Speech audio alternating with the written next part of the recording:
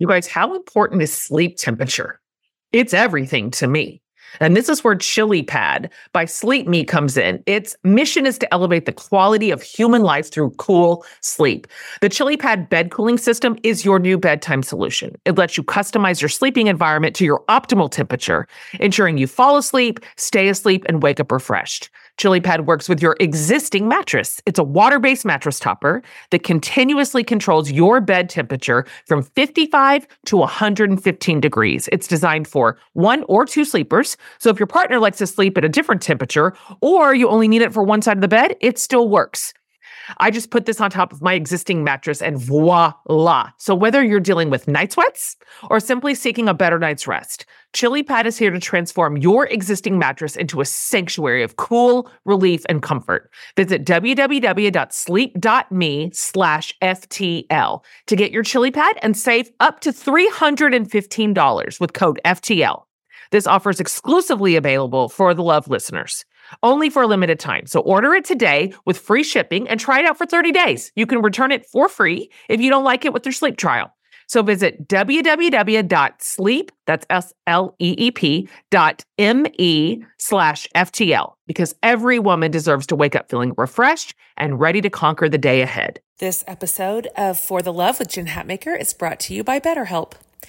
We all carry around different stressors. They can be big, difficult, even scary life things, and also small inconveniences that add up day after day.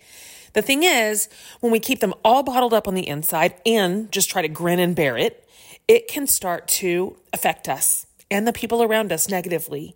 We may even isolate ourselves, which makes it even worse.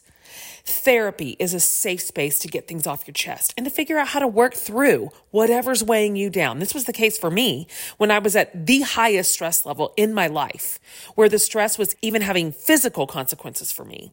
Therapy was a huge part of my healing journey to learn how to manage the stress.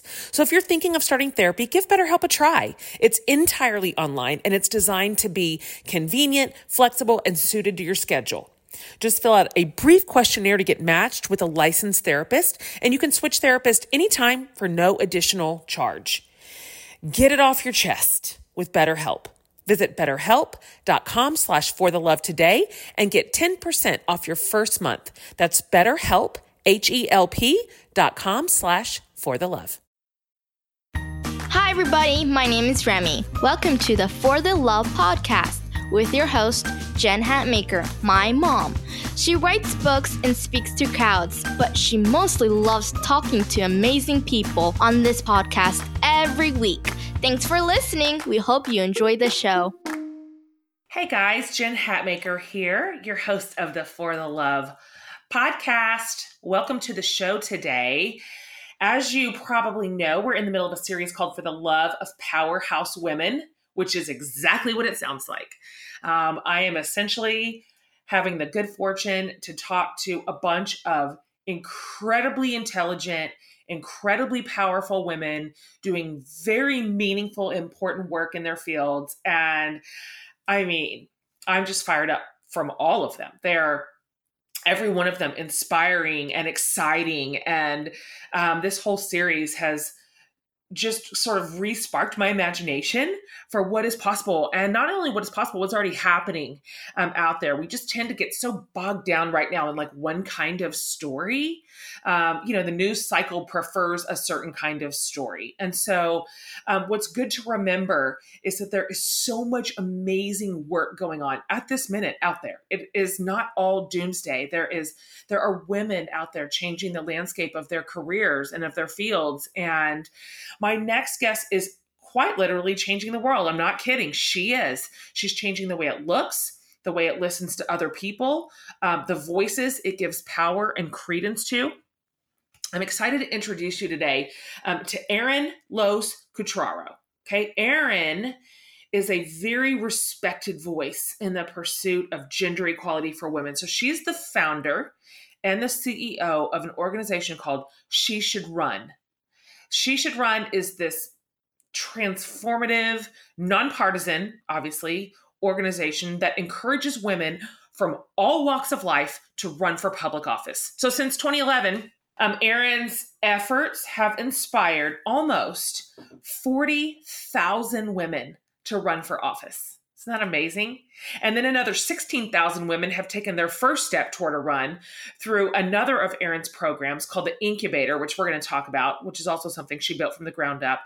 I cannot wait for some of you guys to hear this. I just know that some of my listeners today are going to want to grab onto this space with both hands. She should run, and I asked Erin about this, currently has a vision to see 250,000 women running for office by the year 2030. That's not that far away. And she'll explain why that she picked that number. It's not a random number.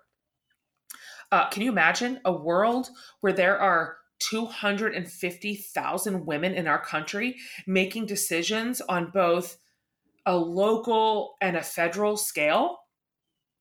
Things would be so different. So different. And Erin and I talk a little bit about what it means to be underrepresented in politics and then how that affects everybody. This isn't just for women. This is for our whole community, our whole culture. So Erin's an entrepreneur. She's also a business strategist. Fun fact, in 2016, she actually partnered with Mattel to create the 2016 presidential Barbie and vice presidential Barbie. So that's hilarious. She began her career as a teacher, same as me. She taught 6th grade. Her career path carried her into the nonprofit world and the financial world, and then led her into the world of politics. And so she says that her 2 daughters are her daily reminders to continue the fight for gender equality for women and girls, specifically unlocking barriers and supporting their leadership opportunities. This is an exciting conversation today, you guys. It is full of promise. It is full of hope. It is full of optimism and excitement, and you are going to be so glad that you downloaded today. So please enjoy this conversation with the very wonderful Erin Loos Cutraro. Erin, welcome to the For the Love podcast. I'm really delighted to have you on today. Thank you, Jen. It's great to be here. Yeah, I can't wait for my listeners to just get to know you over the next bit. The work that you're doing right now is so exciting to me. It just reminds me, of course, how it felt at the midterms to just watch woman after woman get elected, which we'll get to that. But you're doing work that matters right now. So I've told my listeners a little bit about who you are and what you do, and we're going to get way into that. But if you will let me, I would love to roll it back to the beginning for just a minute and learn about young Erin and what were you noticing about the world back then? And I wonder if this was embedded in you. Were you noticing how girls and boys were treated differently? Were you noticing that women and men in your life had different roles or different responsibilities? I'm curious how early this started for you.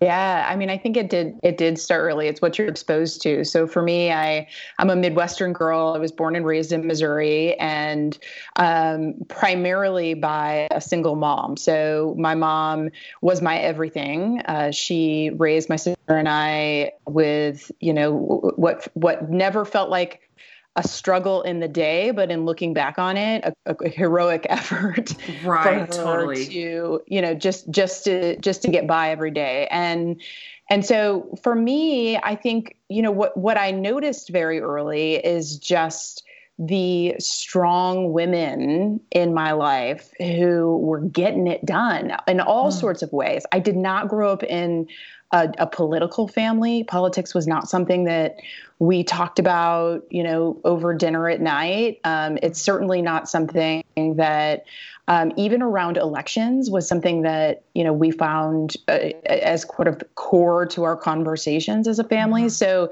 it was really more about the difference that you can make in people's lives and in the way you live every day. And so for me, it was just this high exposure to women who were getting it done.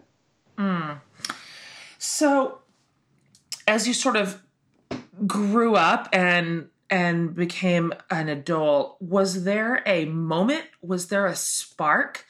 Was there an experience that said you should be the one? You're the one to start an organization to help women find their way into politics, or was it more a slow burn? And then how did you even know where to begin or how to start? Or did you know that? Maybe you didn't know anything. Maybe you went in blind, like most of us do when we start something new and big.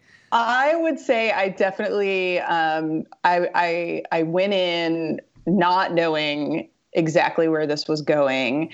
I'm not somebody, still to this day, I'm not somebody who loves the spotlight. So it was never going to be about what I was going to do.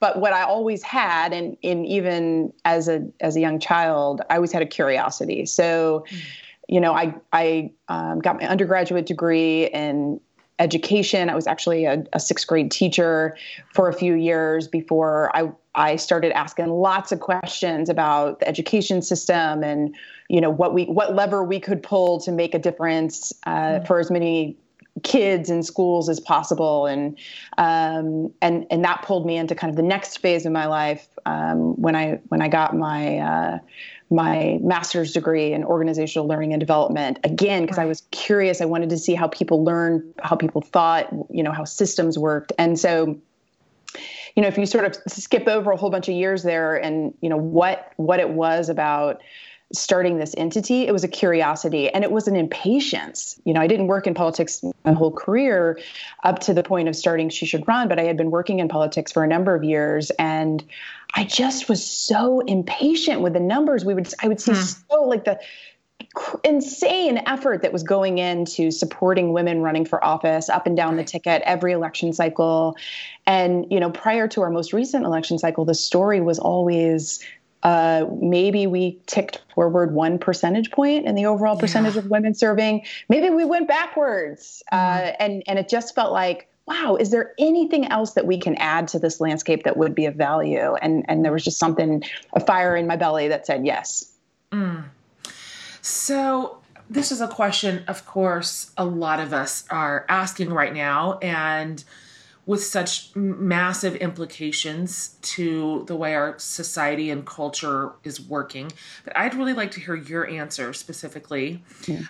What are the key challenges that we face when women and minorities, and differently abled people and other underrepresented groups are not elected to government positions? What are the implications of this? I mean, the short of it is we don't have the smartest policies that we can in this country. We're missing out. I always look at it like we're missing out on this huge talent pool.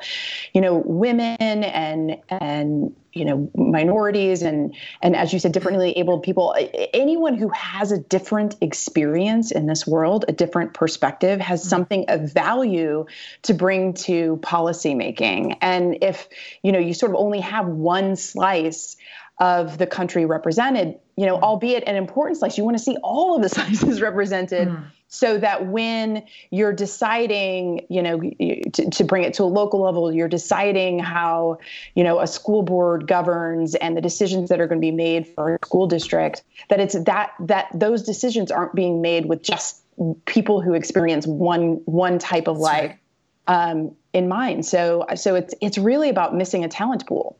I have a good friend named Latasha Morrison, and she runs a huge organization called Be the Bridge, and her work centers on sort of racial equality and racial justice and reconciliation. And she always says that if you've got two candidates who are kind of on their face, similarly qualified, she's like, in her world, she's like, just having a Black candidate is elevated because simply being Black is a gift to the room. That's just right. that the lived experience of that person, that's right. Their perspective, their understanding of different angles of whatever that organization is and does and who they serve and how. And so, you're right. It's just simply an entirely new angle for everyone's betterment. That's right. That lifts every boat in the harbor. That's right. And, that's what's been so interesting about working in a gendered space. So working in a space where we're talking about women and the need for more women and girls to rise into positions of political leadership, that, often the conversation becomes about why this is, or the questions become about like, why is this helpful to women? It's helpful to everyone. That's right. we are all smarter for that experience. We're all smarter when, we have tapped that full talent pool, when we're thinking about how to solve complicated issues. And you want that. We all should want that. Absolutely. I am very inspired by and loved reading about your program, The Incubator. Yeah. I think this is innovative and fabulous work. Can you talk about how the Incubator program came about? Yes. And then why it's important, and then the impact that's having in communities across the country? Absolutely. So the Incubator is it's a great testament to curiosity as well. So after I started the organization in 2011 around a really simple program that we still run that is incredibly important. That's our Ask a Woman to Run program. So it's a really simple vehicle where anyone who, wants to get involved in seeing more women rise into elected roles in this country can come to She Should Run and tell us about a great woman who should lead. A lot of the really important training programs that are out there that are kind of 101 training programs and beyond, I should say, on, how to fundraise, how to build a media plan, how to build a get out the vote effort, all of that. It's incredibly important work. It is actually not the work that She Should Run does. And so what I was doing in this period, a few years prior to 2016, was we were constantly demystifying the landscape for women who were coming into the She Should Run community.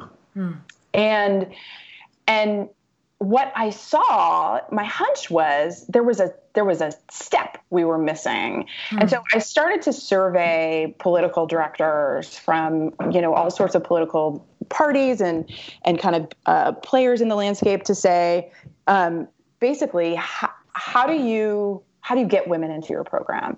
So you have often, many of them were describing these 80% of women who were in the room who, it felt so good to have a full room, but yes, the conversion was, 20% actually signed up. And I went, okay, let's talk about that 80%. So for us, we started to look at, for those women who are curious about running for office, maybe are encouraged to run for office, but are not yet ready to take that next bigger commitment, what could we provide? What would be of value? And so we surveyed, we focus grouped, we did these wonderful things we called think-ins, where we intentionally talked to women outside of politics, women who were change makers in their communities, in their workplaces, and their homes.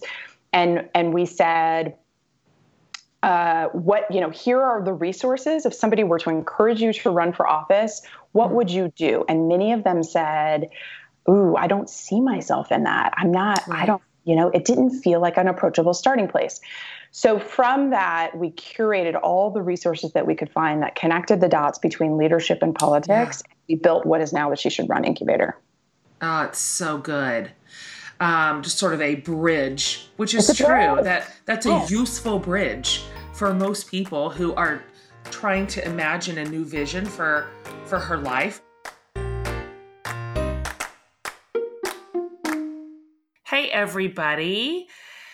Bra shopping isn't my favorite. I mean, whose favorite is it? It's a lot of work to figure out your size, much less to see if the bra you pick is going to be comfortable or not. And so I do not play that guessing game anymore, thanks to Third Love.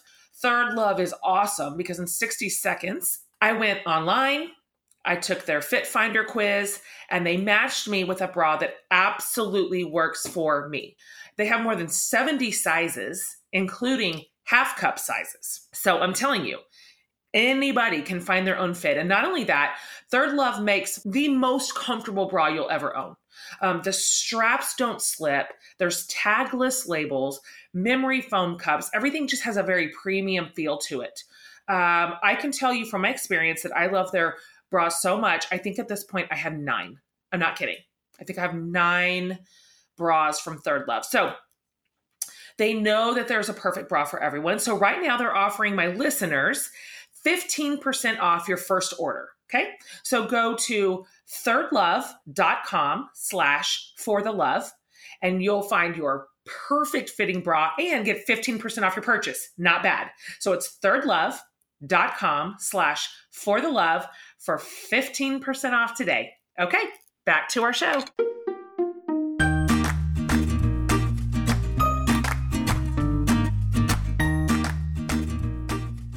I love your goal, Erin. You have said, and of course this is your big platform right now, that you'd like to increase the number of women running for office. That's right. To 250,000 by the year 2030. I mean, that's no joke. That is a no joke number. It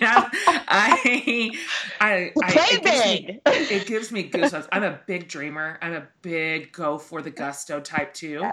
I'm curious if 250,000, is that an arbitrary number or a very highly calculated one? And then if you could just project and predict what do you see? How do you imagine our culture would be different if your vision comes to fruition? If in the year 2030 we have 250,000 women run for office or more, what do you think that looks like? Yeah. We know that there are just over 500,000 elected offices in the country. And so our vision as an organization is that the ballots in this country are representative of the population. And that would mean that we would have 250,000 women in the pipeline on the ballot. So the research is really clear on this, that starting at a very young age, about the age, so I have two daughters, one's 7, one's 9. So, starting just about where my 9-year-old is, girls are less likely to raise their hands.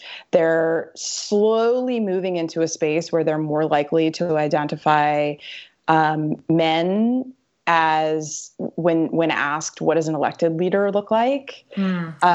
They don't see themselves there.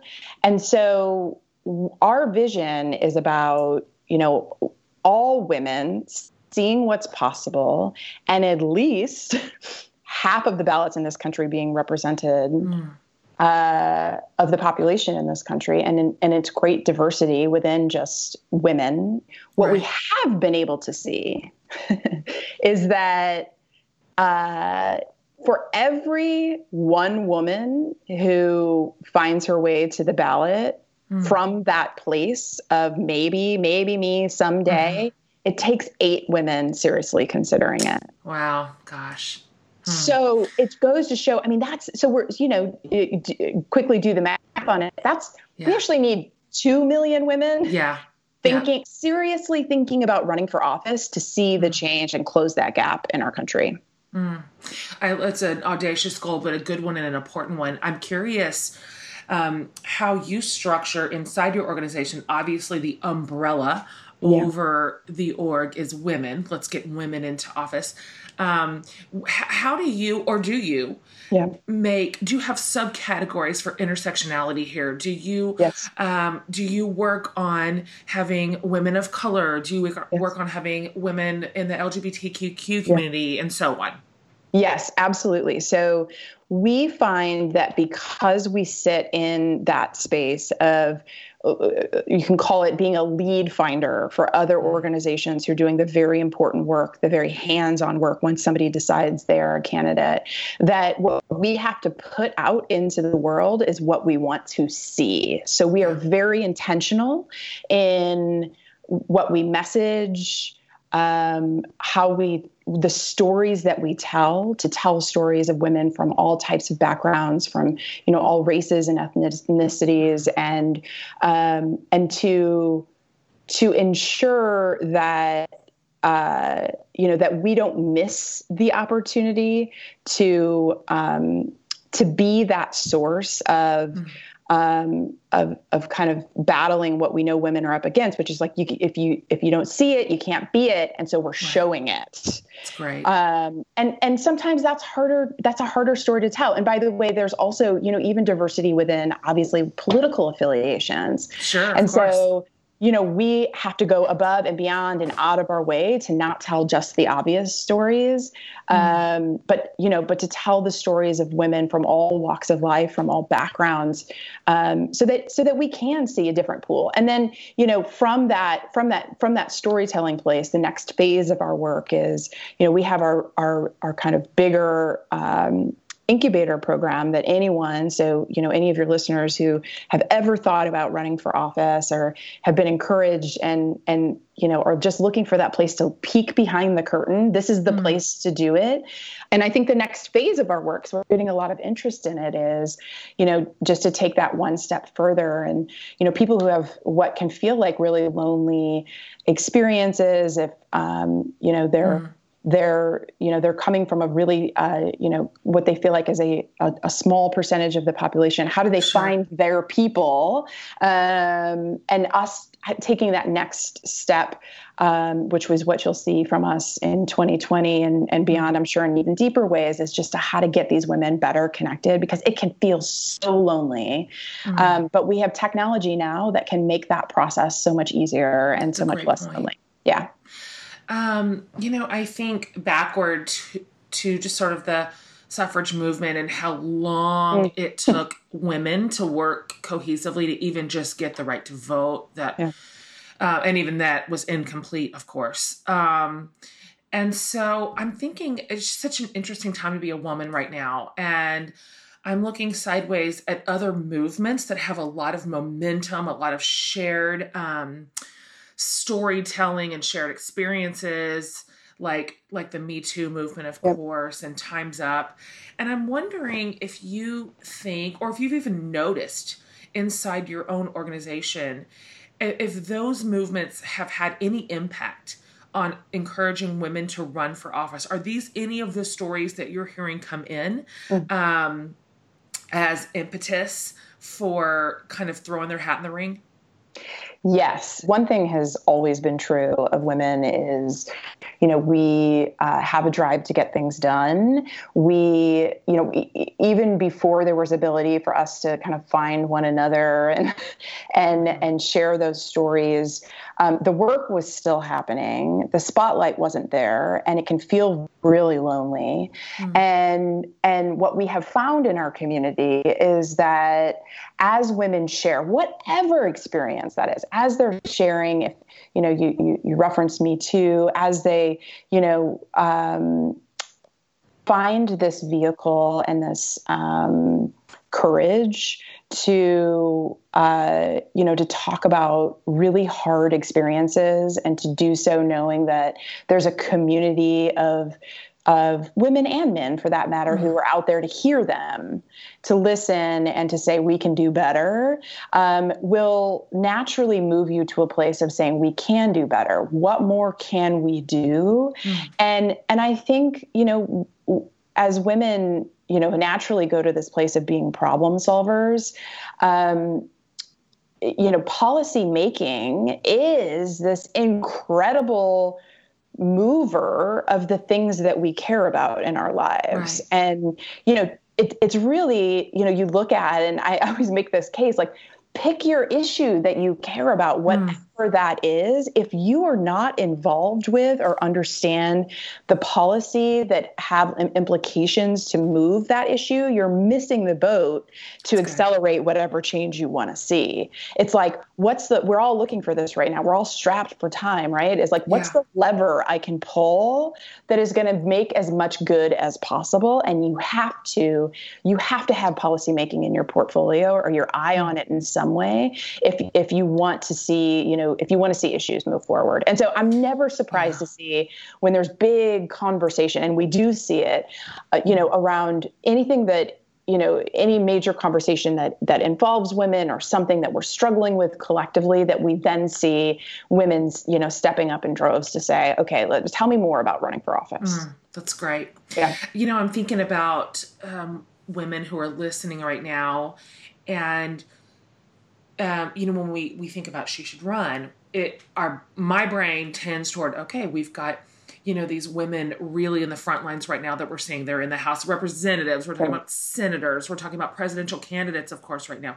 But the truth is that's going to be a very small percentage of elected officials in the country. So maybe women don't feel equipped to run for president or governor or mayor, maybe the big ones, but local government affects us far more than most people ever think about or realize. And so I'm curious from your perspective, if we want to affect change at the local level, like you were just talking about, what are some key positions that that women should consider? Yeah, look, the sky's the limit. So yes, let me just further amplify and maybe open up some minds to what is possible for elected office in this country that isn't federal office. And that is not my way of saying that women shouldn't go for running for federal office. They absolutely should. Right. Yes and yes. It's all yes. That is a given. And with over 500,000 elected offices in our country, over 99% of those are at the local level. Yet our conversation is heavily skewed toward, and money in politics is heavily skewed toward the select few who are running for federal office. And to your point, the reality is that, the day to day, it's, how our towns are run, how our roads look, what the health and quality of our water, you name it in what are you touching and feeling every day? There is a component that is tied to what is happening in your local community. And, the positions are called different things, but, we always say, and we start this with our incubator too, in mapping out, and it's not easy to do, by the way, mapping out who your local elected officials are. Many of us aren't thinking about this until, basically the ballot's in front of us and we're saying, who's this person? What are they responsible for? And that's, by the way, I always like to say, hold up, that's most everyone. There are only a few people in this country who approach that differently. And I think it's something that needs a fundamental shift. We should know who our local elected leaders are. You should know who your town mayor is, especially, if that person is accessible and they work for you, by the way. So that's right. Getting to know who they are and what they're responsible for. If you have a council, I happen to live in a relatively small town. We have a incredibly involved town council that advocates for a whole host of issues that matter to me, to the schools that my kids attend, and beyond. So looking at school boards, looking at those council roles, what you can do is you can think about, what are the issues that I have a fire in my belly about that are going to get me out of bed every day, and figure out who of your elected officials has responsibility for some component of that, and go make a point to get to know that person and understand their role. And that work is not easy. It is not highly accessible to us. And I think that a lot of people step away from politics, especially at the local level, for that reason, because you feel like you should know more than you do. And then somebody else is in the know. And the reality is they aren't. So be that person. Yeah, that's a great point. I appreciate how you sort of demystify some of the connections and our accessibility to our elected leaders. You are right. They work for us. We always get that backwards. Right. And it feels intimidating or unapproachable, but that's not the way that it was set up to be. And so I appreciate you just saying it's just follow your uplink and make an appointment. That's really not that enormous of a mystery. And then see if maybe you have a higher point of contribution. So as I think about women listening and even considering this, obviously running for office is no small thing, really, in any context. It's never a really simple or small thing. And so I'm sure for somebody listening, it sounds to them like they are signing up to run 10 straight marathons, which maybe it kind of is. And so from your perspective, before a woman commits to running for office, and I realize I'm asking for a soundbite to what would be a much more complex conversation, but what are a handful, perhaps, of steps a woman should take to set herself up for success as she considers running for office? Are there any tried and true tips that she should follow or at least begin with? Yep, absolutely. Well, I won't miss the opportunity to sign up for the She Should Run Incubator, because that is what we help walk through women through. You know, look, I think you cannot miss the step of really exploring what it is you have passion for. What change do you want to see? What is that problem you want to solve? What's that thing that, either it's you find yourself just feeling like you can't believe that, that you don't know more about your local community and what's happening in your local community. And maybe that's because your local elected officials are detached. Maybe it's because you should start asking questions about that.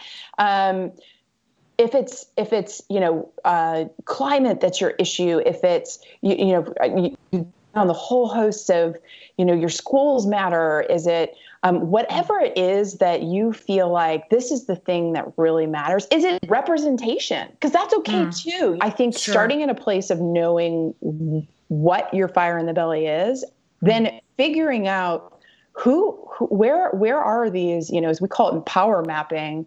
It's not just your elected officials, but who are the probably unofficial gatekeepers who are in your local community, who are the king and queen makers that are recruiting individuals to run for office. Sometimes these people are involved in local parties. Sometimes they're not. Sometimes they're political donors. You want to know who those individuals are, because you don't want to introduce yourself after you're running for office. You want to get to know them ahead of time.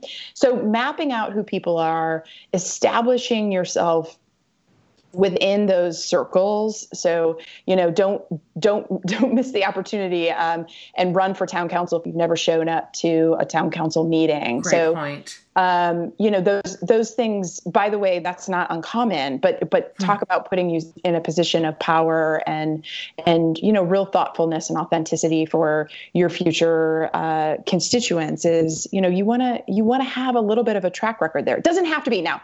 This is where I always have to pause and say, for women, this doesn't mean wait 10 years, that you have to prove yourself and prove it means that you want to do your due diligence, and that can happen as quickly as it needs to happen. If you want to run for office in 6 months, that can happen incredibly fast. If you feel like, nope, you know what, this is something I want to think about in, 3 to 5 years, you can slow that down a little bit. But figuring out who the people are you need to know, knowing what it is that is the fire in the belly that's going to make you want to do the hard work. And then, money is a factor. The last one that I'll point out is no matter what office you run for, there is going to be some element of you needing to have skin in the game in terms of money that you can raise to support building. And that's all about building your name recognition, by the way. Yeah. So you raise money in order to get your name out there. And, women traditionally have a hesitancy around this, though they raise just as much money as men. They have hesitancy around raising money. And so if you're somebody who's really coming to this for the first time, I always say pick a cause. Pick a goal, go raise some money for that at whatever level. Know that, if you run for super local office, you may need to raise, hundreds of dollars, $1,000. It's not going to be the $1 million or plus that you hear about federal offices, but you don't want, once you've established yourself as a candidate, to be the first time that you've asked somebody for money for a cause that you believe in.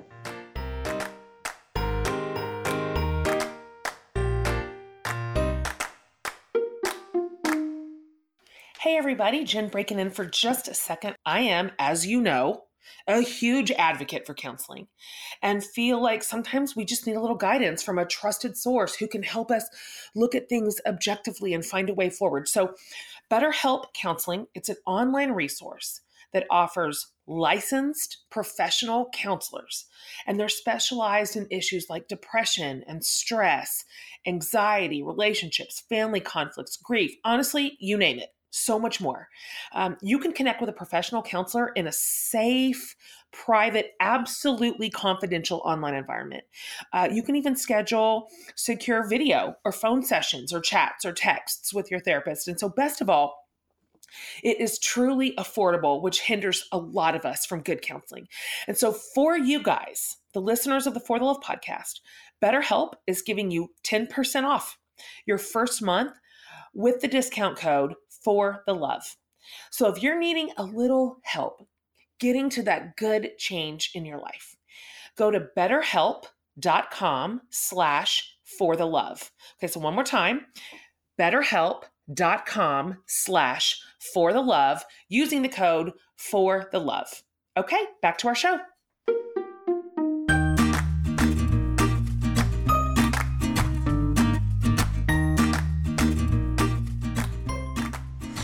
So She Should Run occupies a little bit of rare air right now in that you are running an organization with political goals, but it is bipartisan.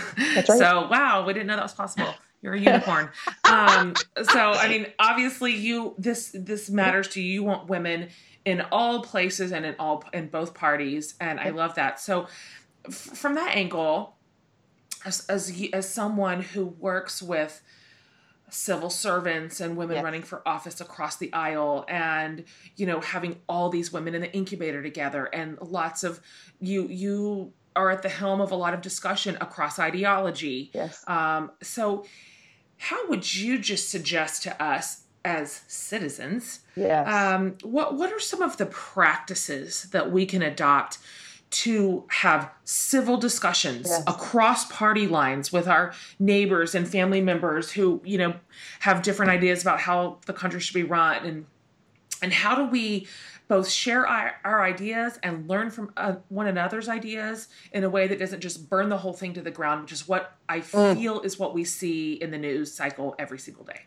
And it's so exhausting. And it's exhausting.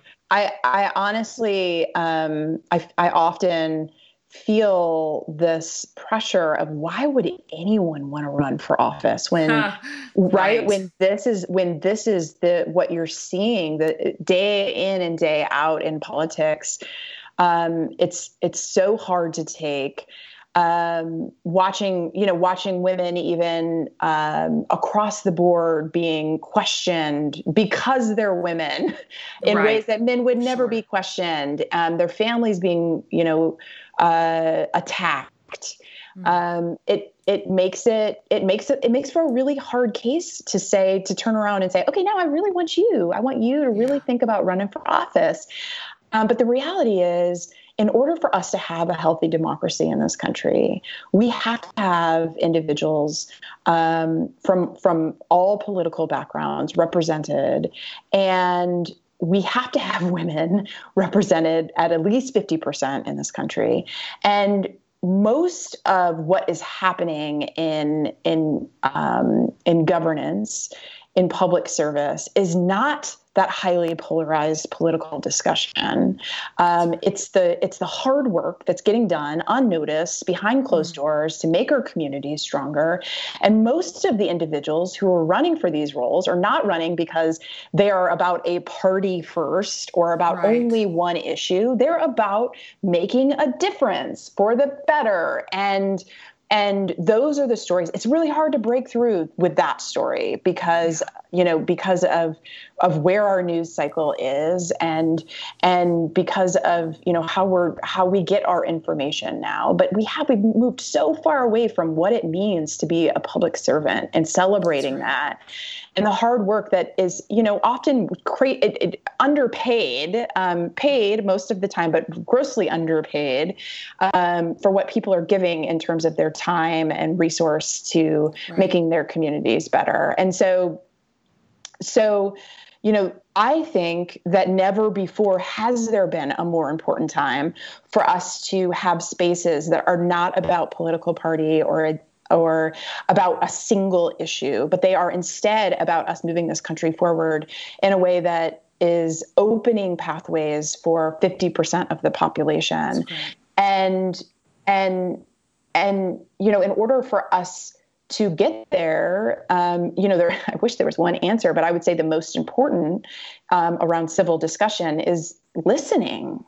Right? Like, we have to be able to listen. And look, I'll tell you, in the She Should Run community, we have we have interesting bedfellows, as we say, like, sure. right? People who believe very different things. And Sure. I feel incredibly lucky to have, wake up every day and be able to offer a community where it isn't this place where you can only talk to people who believe the same things that you do, and that we're forced into a position of listening, because it's always the great lesson. I mean, this is a school teacher, coming back out of when we serve, when anyone serves an elected role, your constituents don't all think exactly the same. And so, and you are representing them. And so you have to have the ability to hear differing opinions and to make the smartest decision about how to move forward for the collective good. And that's not easy work. And you cannot do it unless you learn to listen. And I think all of us stand to, sort of put down the weapons that we all, sort of raise as soon as we hear a word or we see the look in the eye, and know that, most people are coming to this. Most people come to conversations with good hearts. And so how can we find that? We have to listen. You mentioned your daughters earlier. I've got daughters also. And, so I think about our girls growing up, and for most of them, the classroom and the hallways at school are the places where they begin to feel their confidence crumble. That's usually the beginning of that story in their lives. And so I'm curious, how old should our girls be when we start checking in with them to make sure that they are confident in their abilities to learn, in their abilities to lead? And specifically when I think about sort of preteen girls, moving on up through middle and high school, how do we support them here? How do we start this conversation young so they're not having to relearn it when they're 41? Right? How do we get the engine going when they're young and fresh and full of optimism?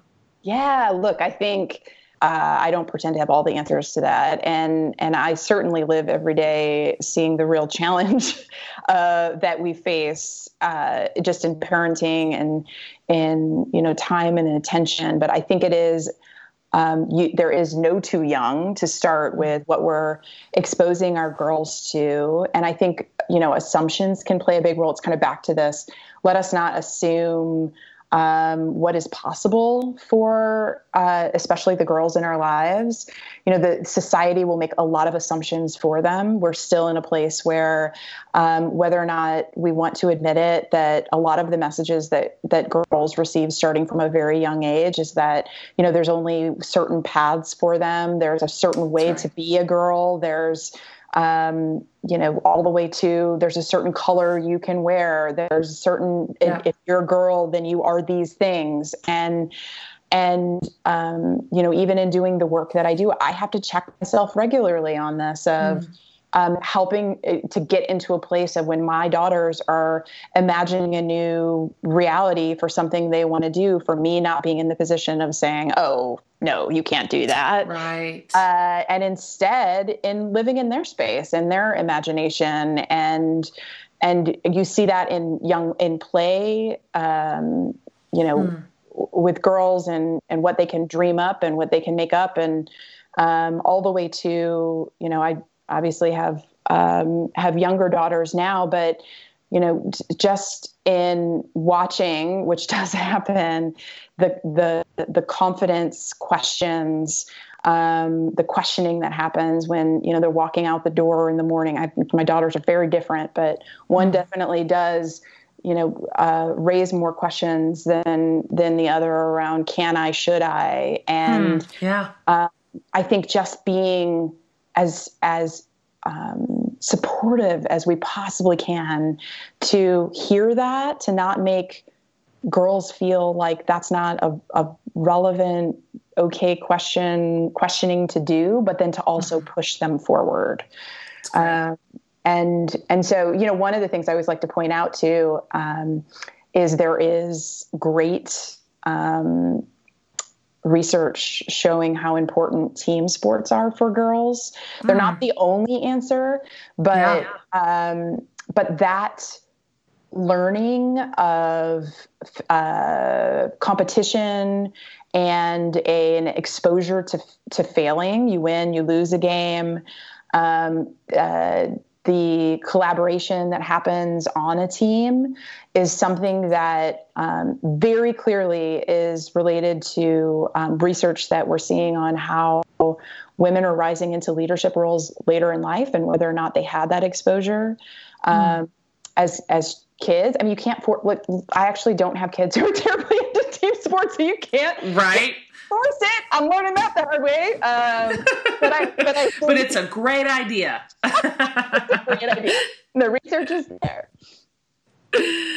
But there's a lot of ways to be on a team too. I'm sure it's probably keyed in towards sports, but there are other really interesting ways for our girls to find a team dynamic. Yes. In their areas of interest that aren't necessarily athletic, but still require a lot of collaboration and a lot of leadership skills. And I've got one of those. I've got a 19-year-old who never loved sports, but she does love a team. And so she made her own. She made up her own groups in high school and appointed herself the leader. So I'm like, there's more than one way to skin a cat. That's right. Obviously, this year's Congress has the most elected women in the U.S. House of Representatives than ever in history, 106, and 25 senators, which, I feel like that just was so exciting to watch at midterms. And it felt energizing and hopeful. To your point earlier, you just said, golly, at the beginning of the genesis of your career, you're like, we're barely making strides. This is taking forever, like a 1% increase after all this work. And so for a lot of us watching that, it felt like, wow, like this is literal progress. We're watching it in real time in history. So I'm curious, as you sort of watch that representation rise, do you look at those numbers and say, yes, we are like making a difference? Or do you look at them and say, we have a really long way to go still? Or is it both? Yeah, it's definitely both. And I always have this after each election cycle, and this last one, I think being the clearest example of it. So many incredible stories to celebrate, so many incredible women of color who, that's probably, I think, the greatest story of celebration out of the last election cycle at the highest level is our giant step forward in diversifying Congress when it comes to women of color. Mm-hmm. And I will say, I think you cannot tell the story of the great steps that we made forward without also noting, though, that we further polarized the division within political party when it comes to women. So Republican women actually took a step back in terms of representation in this last election cycle. So it's not a clean shot story of forward progress in terms of, making sure that all women in this country are represented. And I also, and it's always kind of comes with a sad trombone behind it, of saying we have a long way to go. Sure. We have a long way to go. Those are still low numbers. These numbers are still low. We still represent, less than a third of elected roles up and down the ticket across the country. And so, I see this in the work of She Should Run too. I wake up every day with sweats over, are people going to feel just too fatigued to continue having this conversation around getting more women into roles of elected leadership, when the very reality is this is our moment when we need to step on the gas. This is the moment when we have made some progress and we need to now double down and, not just be thinking about the women who are going to run in 2020, but to think about, our girls in our households, our friends, our colleagues who are not thinking about running, but should run in future election cycles, who aren't thinking about it right now. They're not seeing themselves as elected roles. They're thinking, okay, I don't have time to even consider that right now. And how do we become part of the ecosystem that changes that? That's great. That's what keeps me going every day. I love those questions. You have any predictions or hopes for the 2020 election? Woo! I think it's going to be a wild, wild year. No question. No wild question. is the right adjective. That feels like a good reach. I think we're already there. I think that we're seeing this within our community. We will see a record number of women on the ballot. We will, I hope, also expand, and this is certainly what we're working to do, to expand the conversation, not just about the women who are on the ballot, but the role that we all play in changing who our elected officials are. And as opposed to, us feeling just like we want to shut it all down, like turn off the social media, turn off the TV, make it all go away, that we find our role, even if that role feels small, and know that we are part of something so big right now in changing our democracy for the better in the country, and that we all have to step up in order for that change to happen. Fantastic.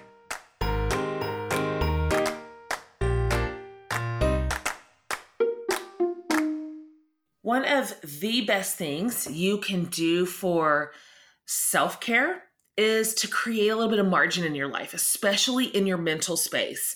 You need a break. We all do. And so I am really glad to share a new tool I have been using to create some margin in my mind and in my life. And it's thanks to an app called Simple Habit. Whatever it is that you are encountering, they've got meditations for a broken heart, when you're frustrated at work, when you have a big day ahead. One that I regularly like is called Rise and Greet the Day. Whatever it is you need, they have a meditation for it. And here's maybe the best part. It's about 5 minutes a day. That's perfect. That fits me. There are hundreds of instructors, and you can access thousands more with a premium subscription. Their reviews, you guys, top notch. They have 65,000 5-star reviews. So they're obviously doing something right. Simple Habit has an extra special offer just for my listeners. The first 50 listeners who sign up for a premium subscription will get it for 30% off. Just that simple. So to sign up, go to simplehabit.com/forthelove. Okay, so one more time, that's simplehabit.com/forthelove. And the first 50 listeners will receive 30% off a premium subscription. Pretty great deal. Okay, back to our show.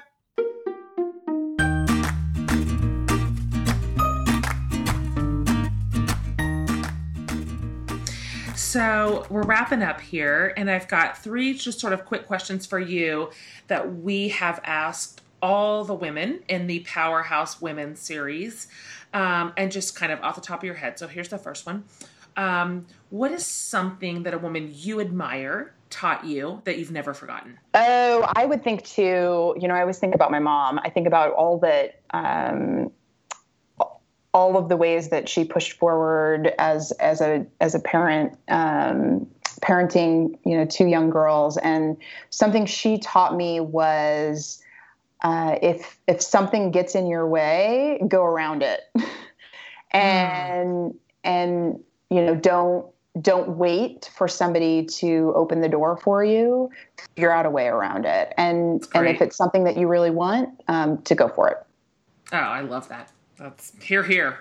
How about this? What specifically to you, what's your greatest hope for the generation of women coming behind us, our girls? I hope that our work catches up with the imaginations of our girls. I hope that, that our generation is doing everything we possibly can to make that vision that I think many girls have, which is that anything is possible, a reality. Yes, me too. Oh my gosh, same. Here's our last question, and we actually ask every guest in every series this final question from an author that we love. And your answer can be whatever you want it to be. It can be really important and full of gravitas, or it could be absolutely absurd. So it's up to you. But the question is, what is saving your life right now? I am going to say that I'm not a dog person, but I recently was talked into getting a dog. And My 7-year-old talked me into this, and Yeah, I know about this. I've been you. I know. I know. There's a lot of people out there who've been me, and I am now dog's number one fan. And the thing that I will say about this dog is that he has like a perma smile, and I'm somebody who just needs a lot of laughter in my life. And so when I have the opportunity to work from home, especially, and I'm just feeling really like I don't know how I'm going to get through the day, and everything feels so heavy, this dog is always smiling, and it actually makes me laugh. That is hilarious. You are going to have to send us a picture of your dog so I can put it up on the transcript of this episode. What kind of dog is it? He is a mini Australian Shepherd.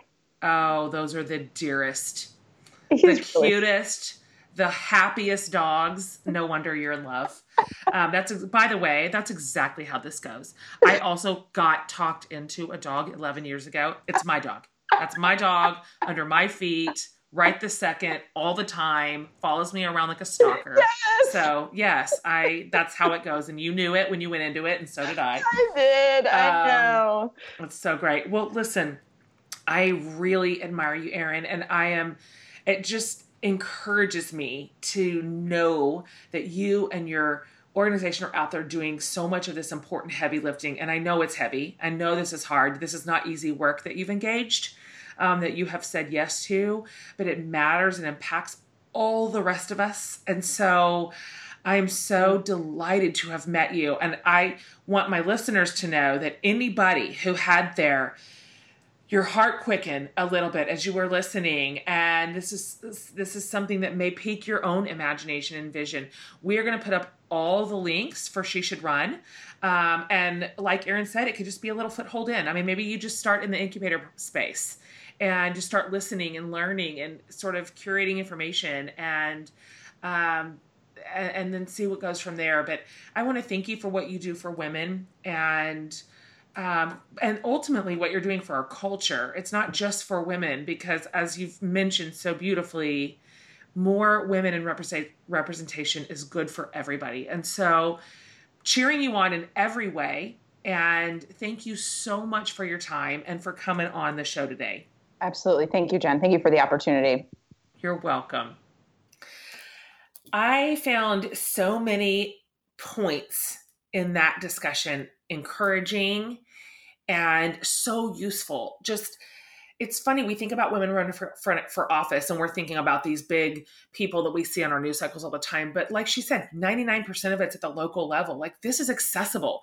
This is possible. And I loved how Erin reminded us that in the real world, down here at most of our levels that we would all serve in the local space, it's not this bipartisan dumpster fire like we see all the time.